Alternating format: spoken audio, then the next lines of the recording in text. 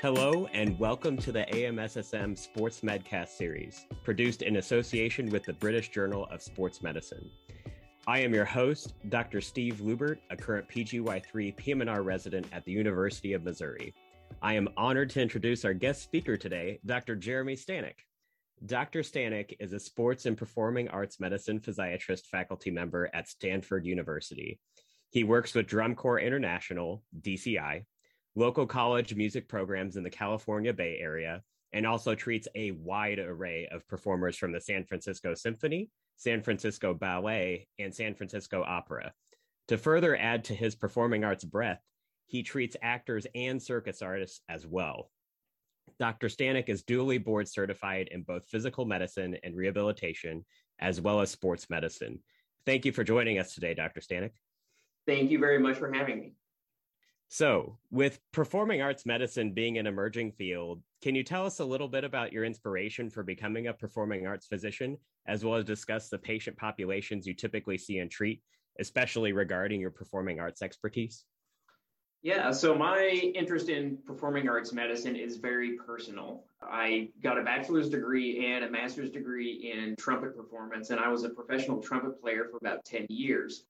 I started noticing a decline in my trumpet playing ability.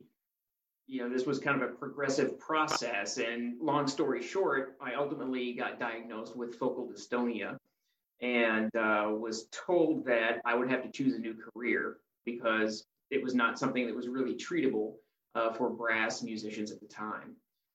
So after a couple of years of soul searching, trying to figure out what to do, I decided to go into medicine so that I could help other musicians do what they love to do.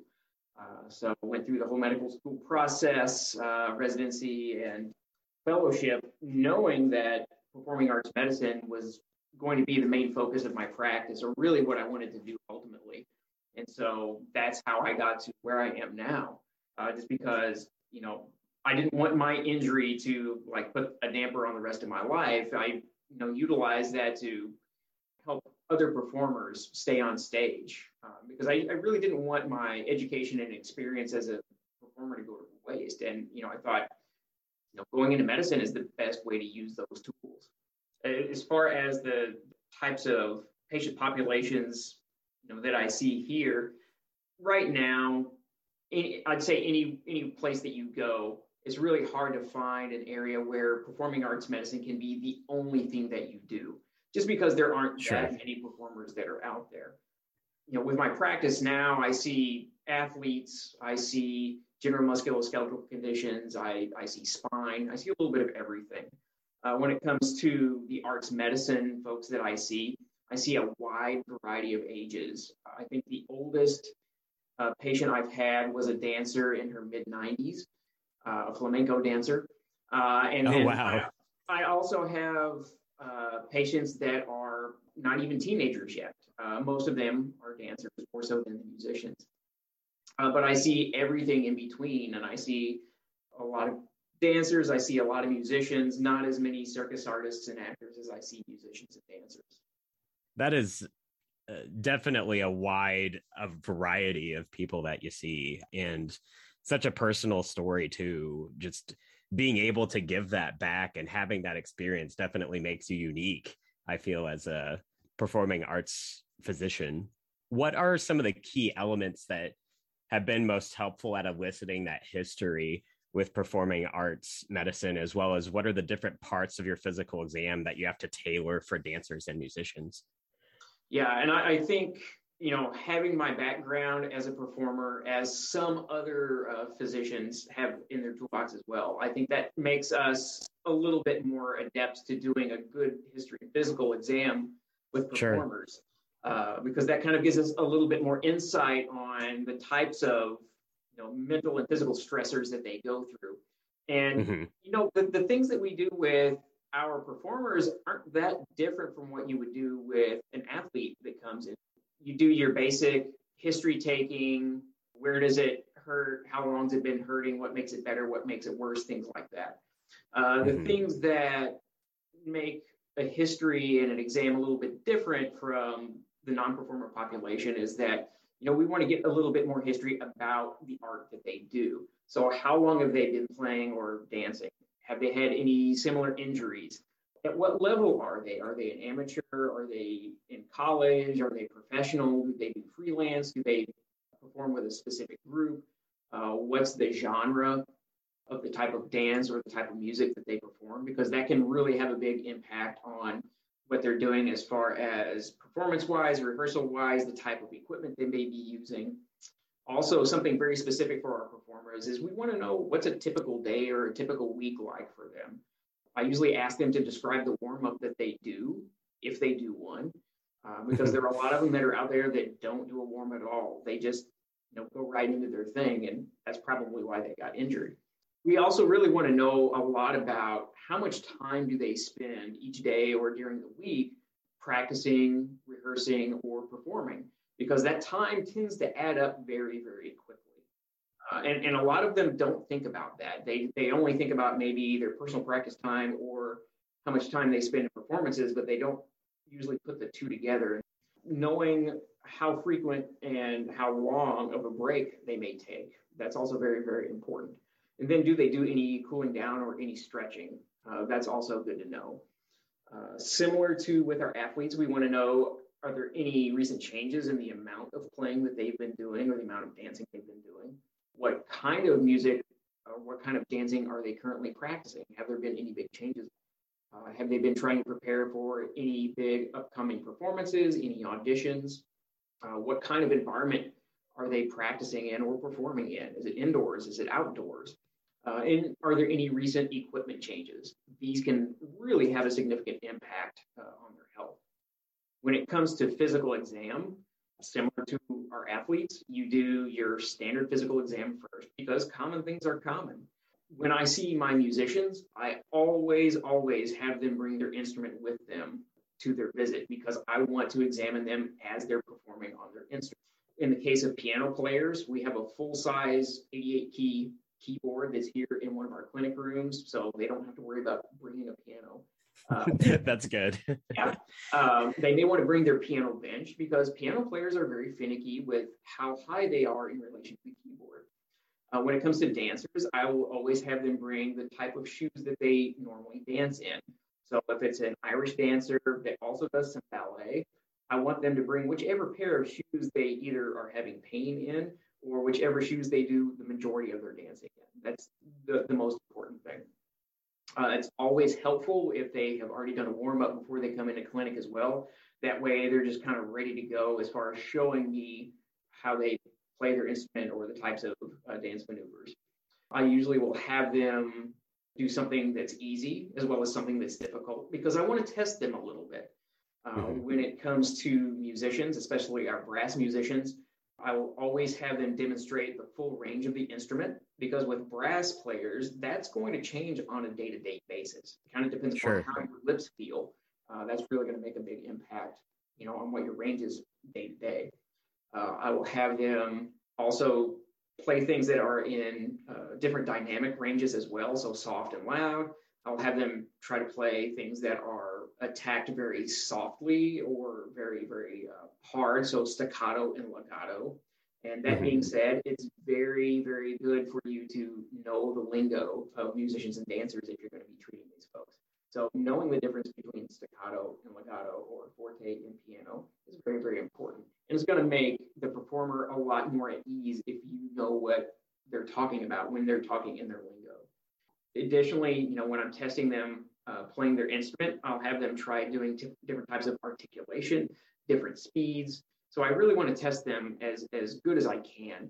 And I always want them to do things that demonstrate the pain that they typically have. That way I can better assess, okay, is there something that they're doing that's causing this? Don't be afraid to walk around them and observe them very closely. Don't be afraid to put your hands on them while they're doing something and see if you can make small adjustments that either exacerbate or improve the symptoms that they're having. I find that video is very, very helpful when looking at circus artists as well as musicians and dancers. This can be done, just using your phone or a tablet computer and using the video function. And it's helpful for them because not always are they practicing in front of a mirror. Most of your college programs are going to have mirrors in their practice facilities. That way they can observe what they're doing. But, these folks are not always utilizing those tools. And so if you're able to take a recording, that's not only going to help you analyze what their body is doing either in slow-mo or real time, but you can also use that to show the patient and kind of demonstrate to them, hey, look at what your shoulder is doing here or what your elbow is doing here. So you can use it as a teaching tool as well as a diagnostic tool. You really have to watch for really, really small nuances with all of your artists because they're very well in tune with their body. And they may have a really teeny tiny issue that they're doing, like a small movement or something that they're doing that's really hard to perceive, but that might be the only thing that's causing their problem. So you really have to have a keen eye. When it comes to our musicians, it also is helpful if you have a keen ear because sometimes you can hear what's going on and ask them to make a small adjustment, and that totally fixes everything. So like with our athletes, don't be afraid to put your hands on them. There's no harm in touching the patients and trying to figure out what's going on. I was told many times in medical school that if you can take a good history and do a physical exam, a lot of times that's all you need to do to get a good diagnosis. And so those are really the fundamental things, I think, when it comes to physical exam of a performing artist. And so definitely having that musical background just literally and figuratively amplify your ability to be a strong performing arts physician. So that's correct. That's good to know. Yeah. And like with our brass players, me being a trumpet player, I've got a bazillion mouthpieces at my disposal because I've got at least 24 mouthpieces of my own that I've used over the years. And so I'll use those sometimes when I have a trumpet player who's in my clinic, and we'll experiment with different sizes of mouthpieces, and that can sometimes make a difference in not just their sound, but also the issue that they came in to see before. Gotcha. And do you feel too that even you're very strong with your background in brass instruments too, and how that has there been a lot to learn with other instruments as well from coming from other musicians that come to your practice? Yeah, I would say so. Sitting in the back of the orchestra, I didn't play all the time because there's some pieces like some of the Mozart operas where the trumpets are basically sitting there for 30 minutes doing nothing. And you're just surrounded by all this amazing music, though. And so I was always observing what all of the other musicians are doing during that time period. So, just from my time sitting in the orchestra, I was able to learn a lot just by observation. When I was performing and now, I've always been very inquisitive and always have asked my colleagues who play other instruments, hey, how do you do this? Or what would you do if this is going on with your instrument? And so I've learned things, from different instrumentalists over the years, and I still do the same thing. I've still got good friends who play in professional orchestras around the world. And, whenever I have a question about something, I'll usually ask them. But it's not uncommon for me to learn something new from a patient that I'm seeing. So patients can be great teachers for us as well. Sure. That's exciting too, always being a lifelong learner, picking up on new. And that's why they call it practicing medicine and not performing medicine. Sure.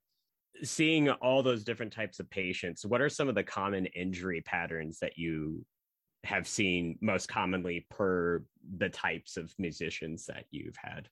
Yeah, it really depends a lot upon what their instrument is. I will say overall, like I said, common things are common. Among all musicians, I would say back pain is the most common thing. And when you think about it, most musicians are sitting a lot. They sit for all of their rehearsals. They sit for all of their performances. A lot of times they will also sit when they're practicing at home. There are a few exceptions with that. One being folks who play double bass, but they're usually standing up and leaning forward. And it's almost like they're hugging their instrument. So they're always in a forward flex position. So they're using their back quite a bit. Percussion are really the others who are standing most of the time. When you think about things like your rock bands, country bands, jazz, things like that, mostly it's your guitarists who are standing most of the time. But all of those folks get back pain. That's very Hmm. common. When it comes to string players, I see a fair amount of neck pain as well as left shoulder and left wrist. And when you think about it, they're resting the instrument on their left shoulder. They tend to bend or side bend their head over to rest it on the instrument. And then they're constantly moving their left arm around to finger the different notes on the instrument.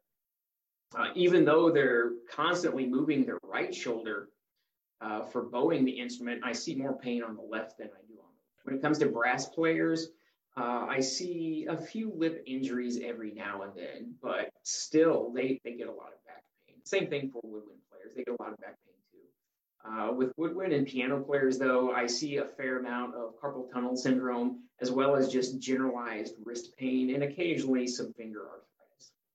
How early have you seen that arthritis in those musicians? When it comes to like true arthritis, I would say 50s is the earliest Okay. I've really seen. I've seen people with a lot of hand and wrist pain that are much, much younger than that. I've seen some college students who've had hand and wrist pain, but it was by Really? no means arthritis. It was usually a tendinopathy of some sort. Some of the injury patterns that you've seen in dancers, is that also a lot of like, what are the common things that you've seen with them? Yeah, it's kind of what you would expect. I see a lot Hmm. of hip pain and a lot of foot and ankle pain.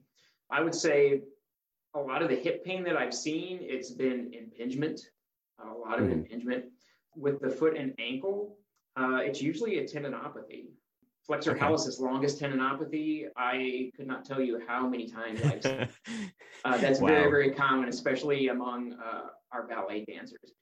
But also have seen a fair amount of stress injuries and stress fractures. That's mostly been among Irish dancers as opposed to ballet dancers.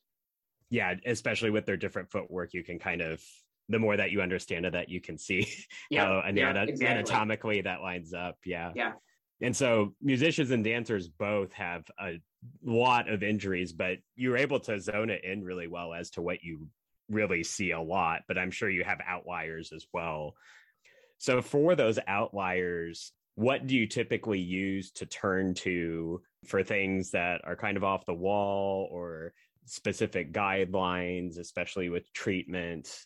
What kinds of resources do you use in your yeah. So practice? there actually are a couple textbooks on Okay. performing arts medicine that are out there. The most recent one that I've seen was written by my colleague, Dr. Lauren Elson, who is at Spalding Rehab through Harvard in Boston. The first one that came out was kind of a collaboration with Dr. Lederman, who's a neurologist at Case Western, as well as my former doctor, Dr. Alice Branfenbrenner, who was at the Rehab Institute of Chicago. And that Oh, book came out, I think that one was about 10 years ago or so. okay. So those are both good resources. When it comes to things like a tendinopathy, back pain, things like that, you're going to treat it just as you would any other athlete or any non-athlete who comes in off the street.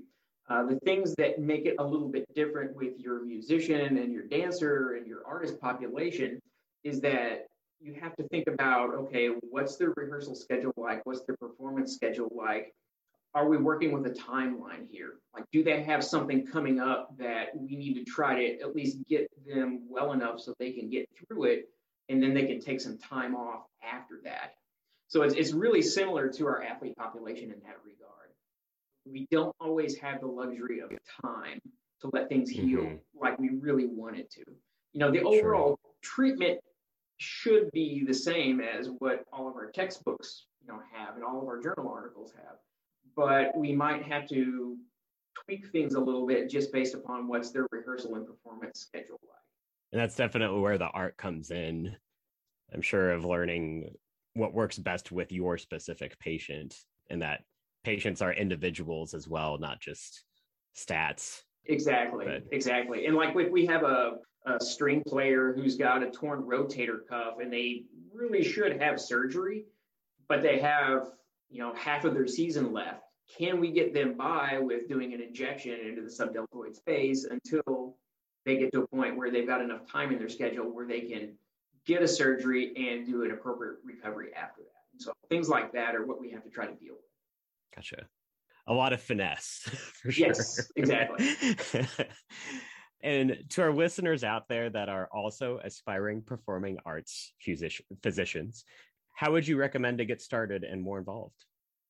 That's a really good question. You know, there are lots of big orchestras and lots of big opera companies and ballet companies in all of your major cities. So if you are in a major city where you have those things available, you're at quite an advantage. If you are at an area, though, that has a college music program, that's still a good place to start getting some experience. There aren't always going to be folks in your neighborhood who do performing arts medicine. One of the resources that's out there is the Performing Arts Medicine Association. There are also some arts medicine interest groups that are affiliated with other professional organizations, such as the American Association of PM&R. So most of the groups are going to have at least some kind of a little subgroup that looks at performing arts medicine. So reaching out and finding who those people are through those organizations is one thing that you can. In your local community, you can try to find if there are people who treat performing artists, and that can be either a physician or an occupational therapist or a physical therapist. Additionally, you can talk to some of the college music programs too, because they may have some providers that they frequently send their students to for treatment. That said, I have found that there really are not a whole lot of college music programs who have that at their disposal, but some do. And so it's worth at least asking if they have someone. Those of us that are pretty active in teaching and education, as well as seeing performing artists, most of us are very, very open. If someone wants to email us or get in touch with us somehow and come do some shadowing or just ask us, hey, do you have any advice, or do you know somebody who's in this area who I could shadow with? It's a pretty tight-knit group. Most of us know one another. We communicate with one another all the time. And so it's pretty easy for us to at least try to hook you up with someone who's close enough that you can maybe do some shadowing or get some more experience. I was fortunate enough, I was able to get some experience seeing musicians when I was resident. And also when I did my fellowship training in St. Louis, I got to work with the arts medicine clinic there at WashU.